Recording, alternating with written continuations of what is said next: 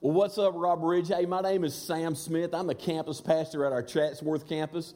Hey, we're pumped that you're here today. Hey, here at Rob Ridge, we are one church in 5 locations, soon to be 6. And one of the things we have coming up this week is our first Wednesday service.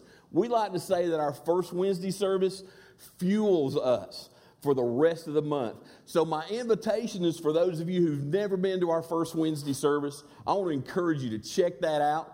At First Wednesday, we worship, we cast vision, we take communion, and we pray. So let me encourage you. If you've never been there, come check First Wednesday out. So today is also a first. This is the first part of our summer series called Road Trip. And we're glad you're here. And not on a road trip. Because one of the things we're going to look at in this series over the summer, over the next few weeks, we're going to look at people. We're going to look at individuals that are on road trips, that are moving from one location to another, or that are in a situation in their life that is a trip, that is a road trip. So one of the things I want to ask you to do, when you came in, you got a bulletin. And every week there's places in the bulletin for you to engage in the message.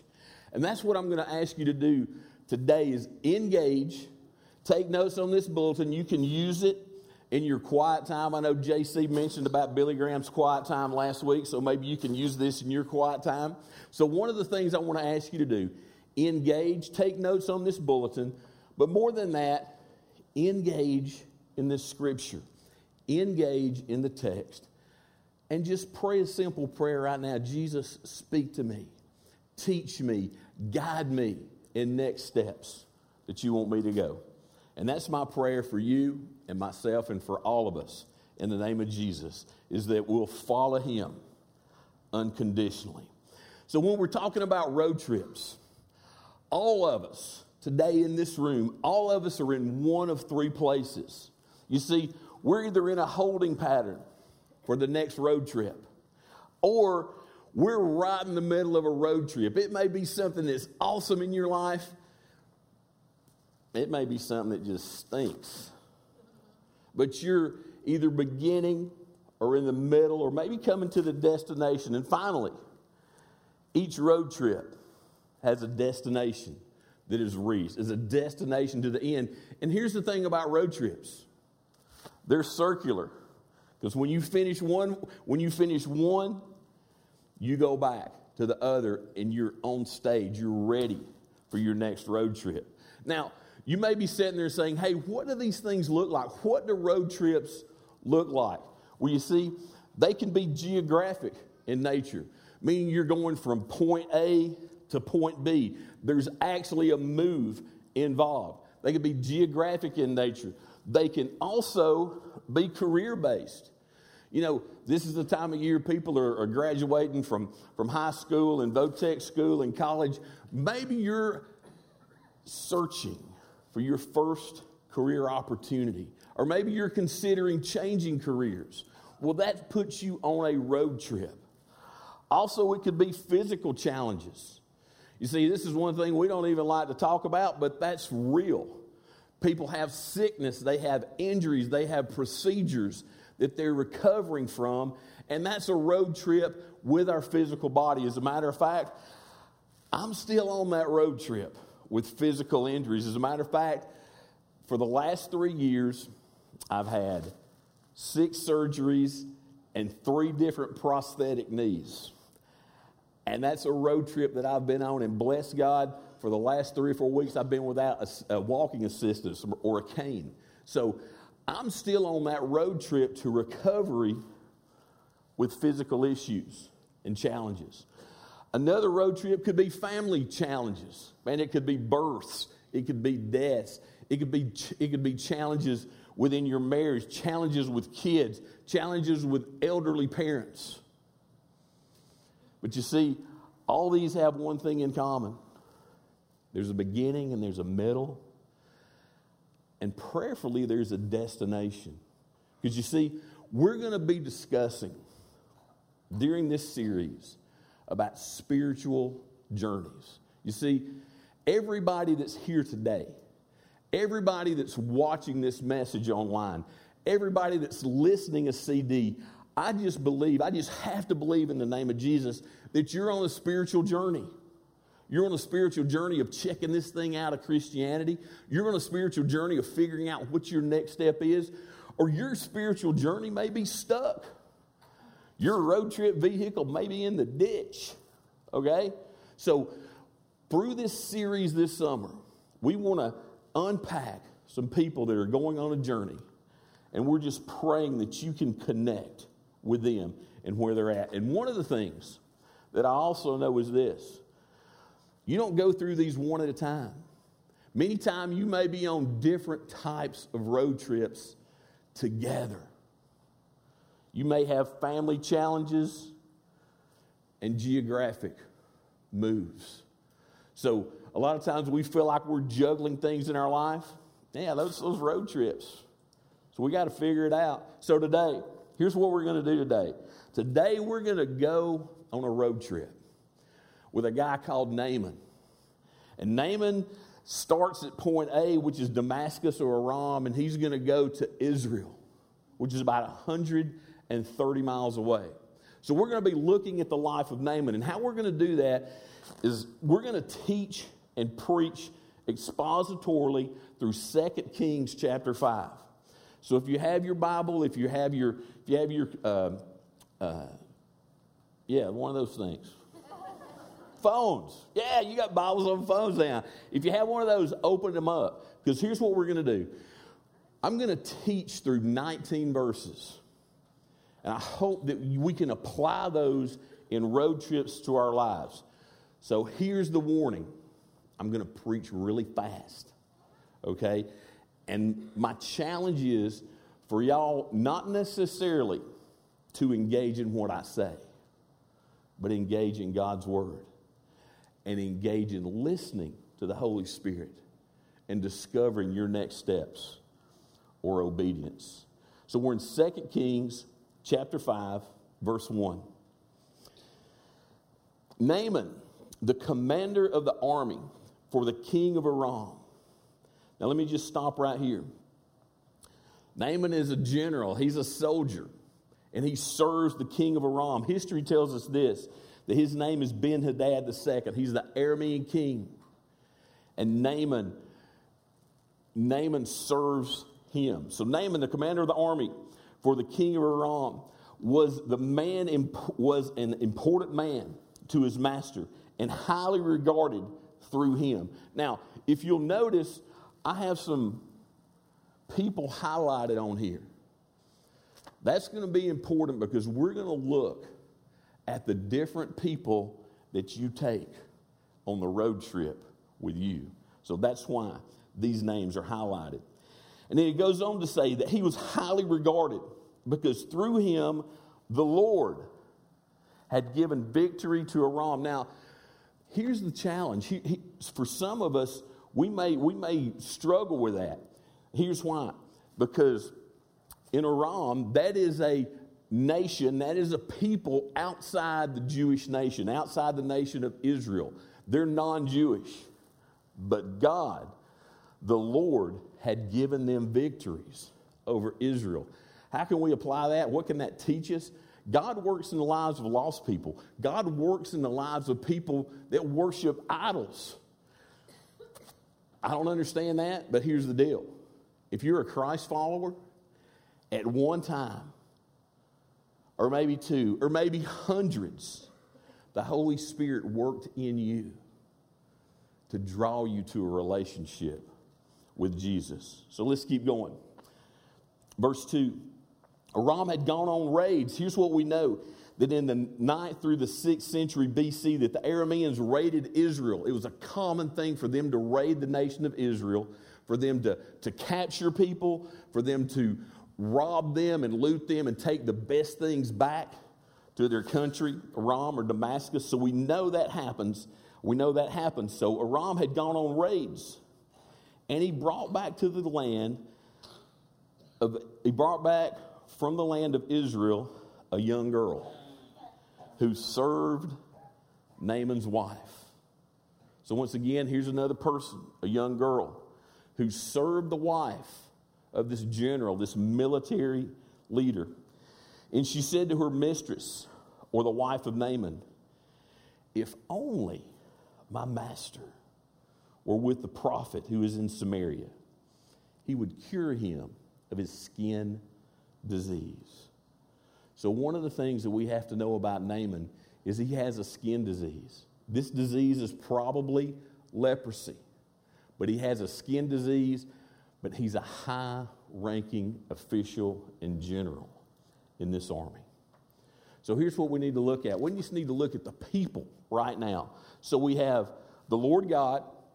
God is the central character of this narrative, of this story. It all going to point back to him at the end. Naaman is the central human character in this story. Then we have the king of Aram, we have the young girl, and we have Naaman's wife. We've only read about 3 verses, and we've already got about 5 people that are on this road trip with Naaman. Anyone in your sphere of influence, you take with you on the trips that you're on. And that takes us to our first milepost. You see, on a road trip, you have milepost. You pass milepost. Road trips involve a community. And that community is everybody that's in your sphere of influence, your family, your friends, your coworkers. Whether you know it or not, you're taking them on this road trip with you. So let's continue. Verse 4. So Naaman went and told his master what the girl from the land of Israel had said to him. His master was the king of Aram. And then the next verse, verse 5. Therefore the king of Aram said, go, and I will send you a letter. I will send with you a letter with you to the king of Israel. Now the king of Israel at this time, history tells us this was Jehoram. And he was going to send a letter. We'll get to that letter in just a second, but that gives us a milepost, number 2. Road trips have a purpose. When you sit out on a journey or you find yourself on a road trip or you just discover, hey man, I'm right in the middle of something bigger than I am. Road trips have a purpose. But here's the thing about purposes. When we start a road trip, many times we have our own purpose that we impose. We believe we know what that destination is. And we're striving for that destination. And you see, Naaman's purpose for his road trip was to explore healing. You see, this guy was at the end of his rope. There was no healing available in Damascus. And he got a little glimmer of hope from a slave girl that served his wife. So road trips have a purpose. Let's keep going. So what did Naaman do? He went and he took 700 pounds of silver. That's about $150,000. And he took 150 pounds of gold. That's about $2.8 million. In 10 sets of clothing. Altogether, he was traveling with what it amounts to is about $3 million. But not only did he have treasures that he was carrying, but he had a letter. He had a letter from the king of Aram. And he brought the letter to the king of Israel. And it read, when this letter comes to you, note that I have sent you my servant Naaman, for you to cure him of his skin disease. Milepost number 3. Road trips have a cost. There may be a sacrifice involved. And we see in Naaman's cost on his road trip, there's money. There's a lot of money. There's a lot of treasure that he's taking with us. But there's also relational equity.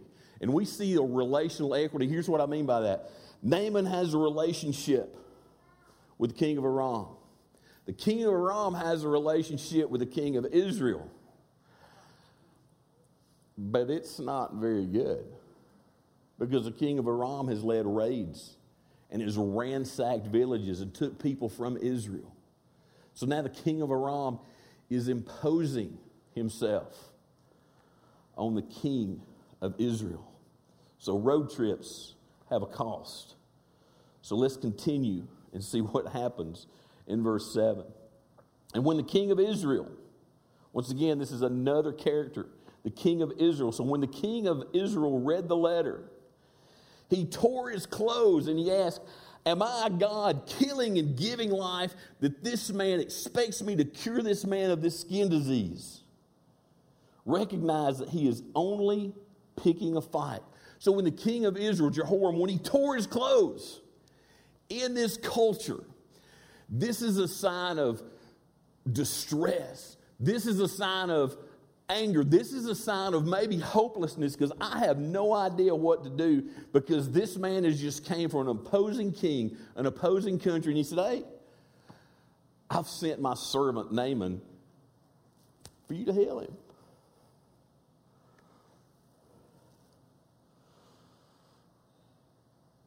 And when Elisha, there's another character in our story, Elisha, the man of God, heard that the king of Israel has torn his clothes. You see, the kings of Israel, they surrounded themselves with prophets. They surrounded themselves with people who knew God because Israel was the people of God. And when the king, and it says, when Elisha, the man of God, heard that the king of Israel had torn his clothes, he sent a message to the king. Why have you torn your clothes? Have him come to me, and he will know that there is a prophet in Israel. So it says, so Naaman came with horses and chariots and stood at the door of Elisha. So catch the picture. When we see horses and chariots,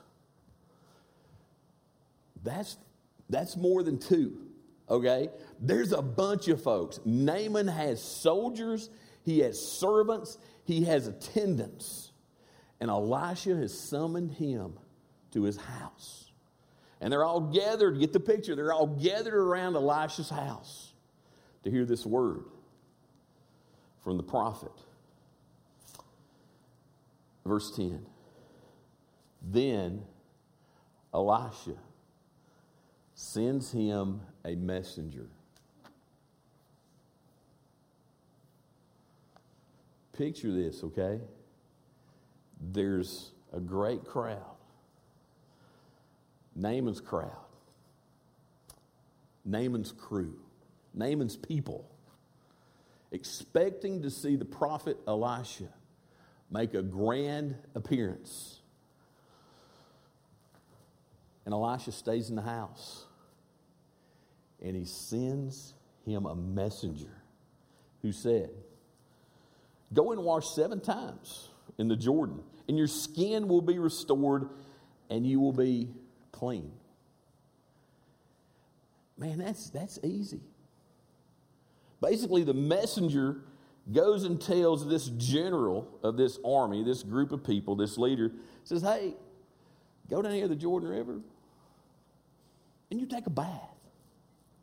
You take a bath, and by the way, not just a bath, but when you get finished washing off, you dip yourself, you submerge yourself into the water. 7 times. That just sounds easy. So look at Naaman's response. Verse 11. But Naaman got angry, and he left saying, I was telling myself, hey, I know you talk to yourself, okay? I talk to myself. I answer myself, okay? A lot of times we have conversations with fictitious people. At least I do, all right? Or we have conversations in our mind with people that we know that we want to have a conversation with. You follow me? So Naaman has brought a preconception to his healing. I was telling myself, he will surely come out and stand and call on the name of the Lord and wave his hand over the place. and cure this skin disease. You know what Naaman thought in his mind was going to happen? Elisha was going to make a grand appearance. Elisha was going to wave his arms or wave his wand and say hocus pocus and some magic words. And Naaman was going to be healed. That's what he thought in his mind. He didn't even see the prophet. Elisha sent his messenger to him, told him to go take a bath and dip 7 times. And Naaman refers back to his home country. And he says, aren't Abadna and Pharpar, rivers in Damascus, better than all the waters in Israel? Couldn't I just have washed in them and be cleaned? And he turned and he left in a rage. He was mad. Road trip. Milepost number 4. Road trips involve emotion. And let's identify these emotions that we've just experienced in this passage. The king of Israel was angry that he was asked by another king to heal his general. Elisha's confidence. When Elisha says, hey, why don't you tear your robe? Send that guy to see me. So Elisha's confidence. Naaman's rage. You see, not only was it rage, it was anger, it was frustration, but check this out. It was pride. Because you see, Naaman wanted to be the center of this healing. He'd already had a crowd assembled. He wanted to be the center of what happened to him. And when it didn't work out, when his destination didn't work out the way he thought it should, and he got mad. Why did he get mad? Because of the pride that he had in his heart, his preconceived message. He was going to be one of the heroes of this story and the recipient of this healing. But he also walked away disappointed. So road trips involve emotion. And here's what I know. This road trip at this point was on the brink of disaster. It was on the brink of running in the ditch. It was on the brink of an all-out war with Israel. But I want you to see what happened next.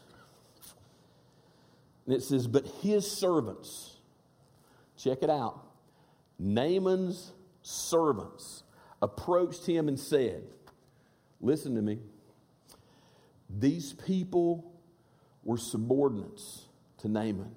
These attendants, these soldiers, these people worked for Naaman. He was their boss. So look what happened. But Naaman's servants approached him and said, my father,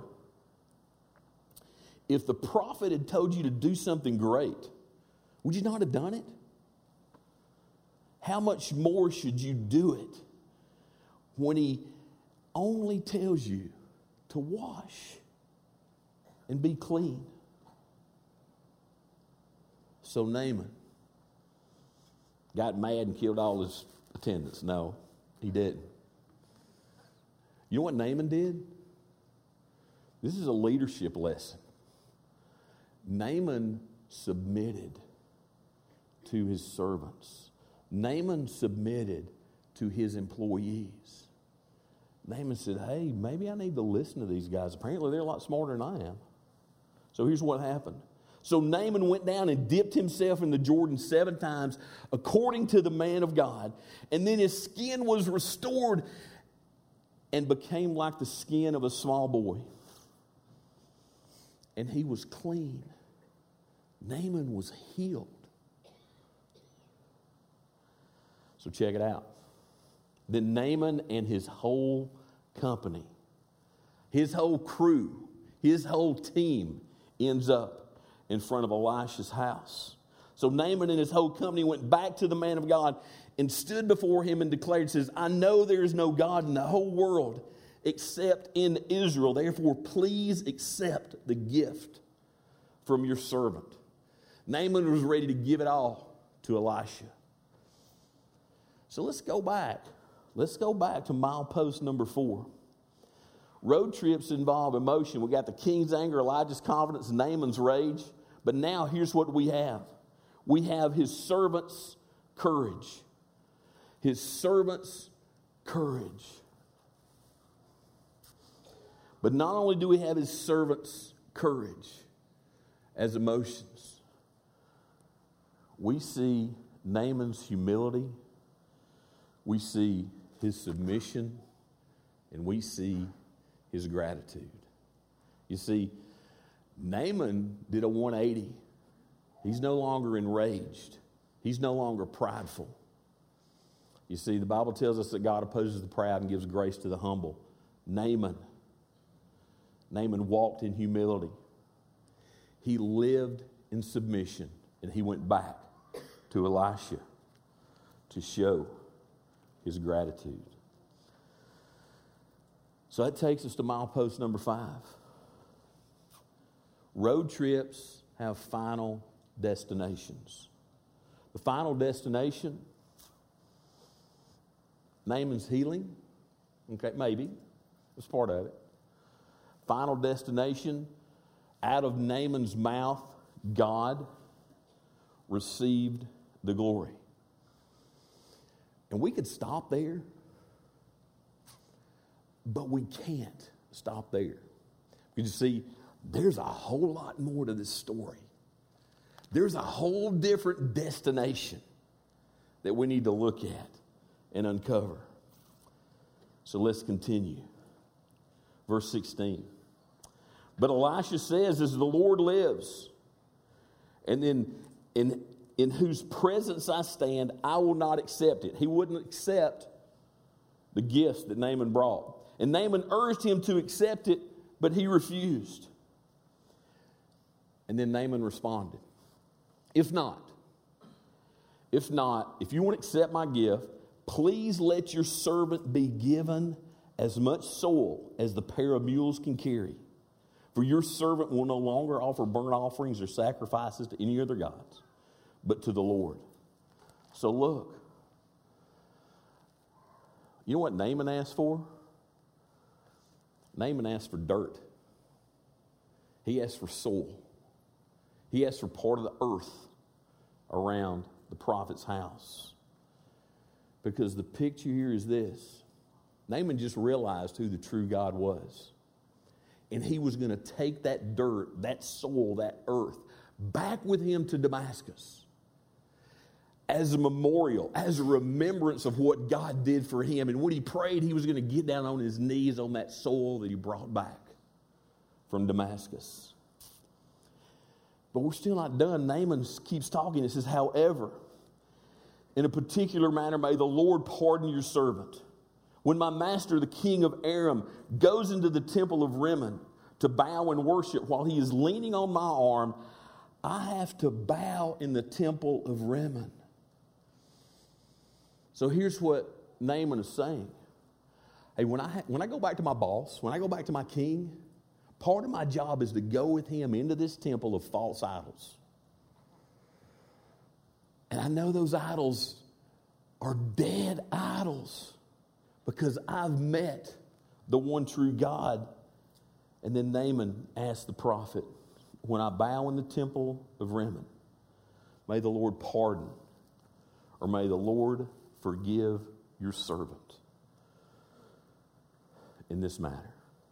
And Elisha looked at him, and he said to him, go in peace. Yeah, you're going to be forgiven. So let's go back. Let's go back to road trip, milepost number 5.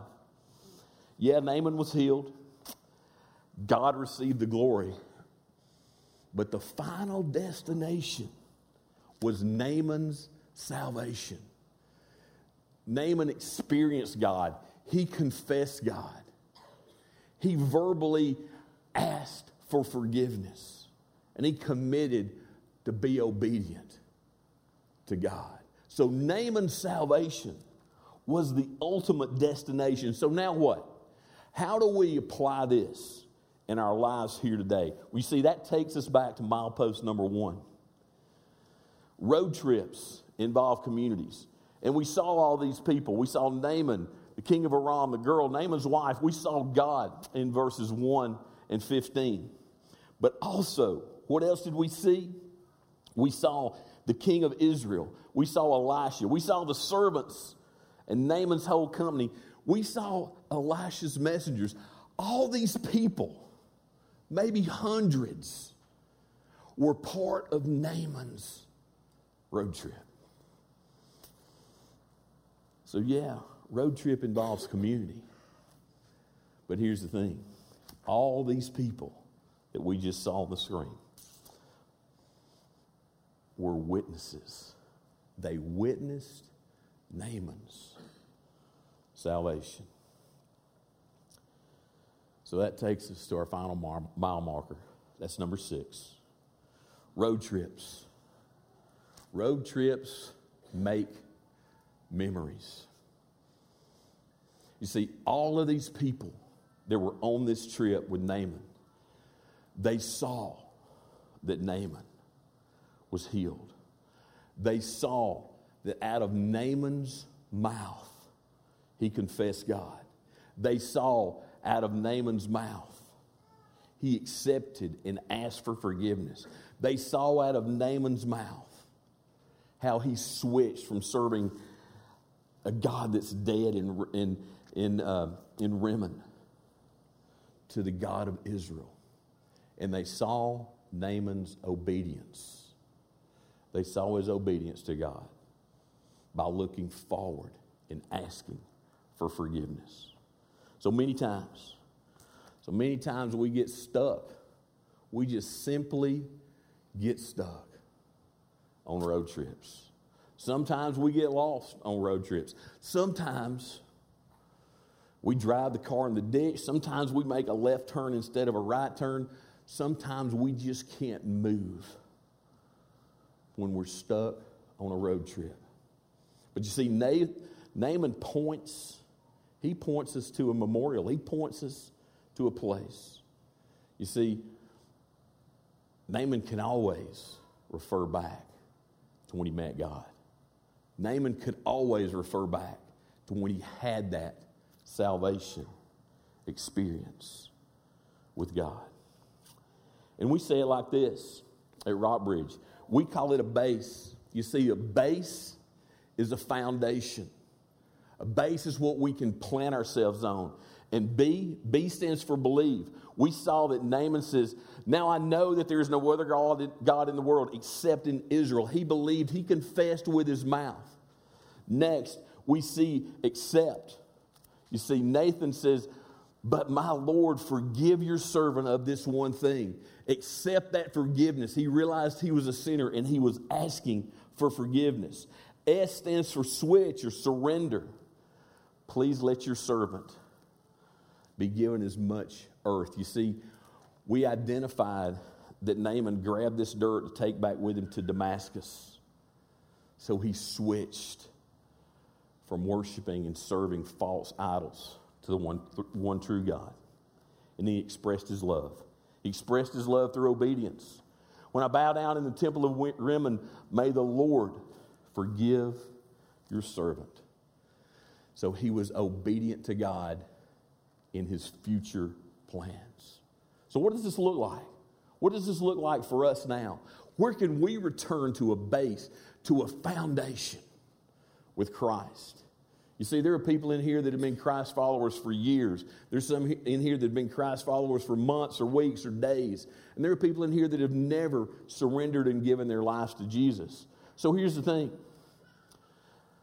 How do you find your base, or how do you go back to your base? Believe in Jesus.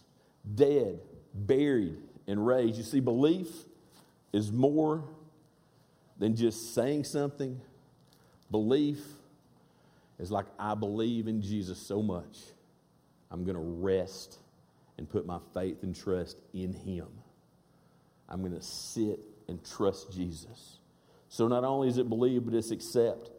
Accept the gift of forgiveness. You see, Jesus is there with his hands wide open, with scars in his hands, wanting to forgive you.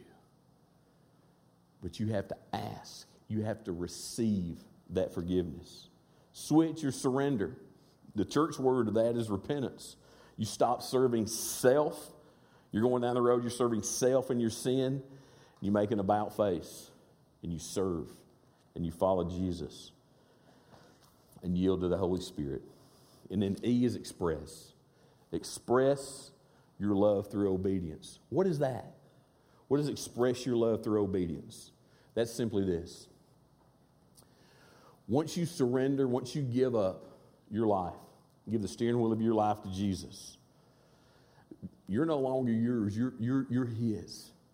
And He wants you to follow Him because He paid the price for your sin debt on the cross.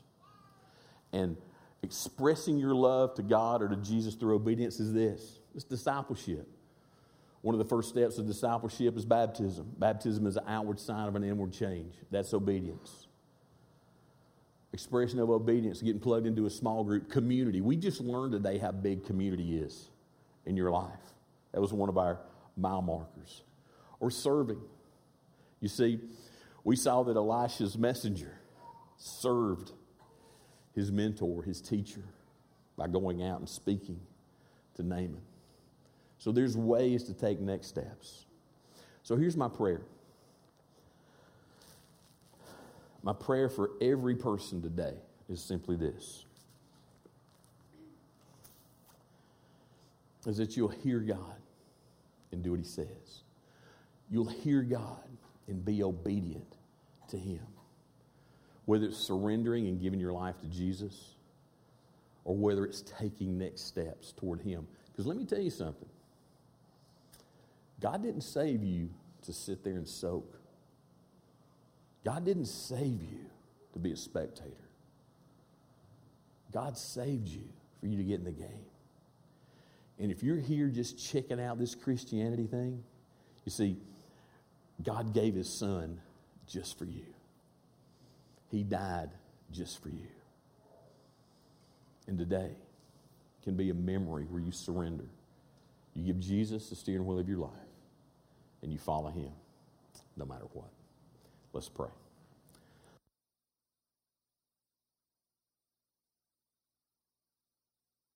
Father, we thank You for this narrative, this story that You've given to us about Naaman.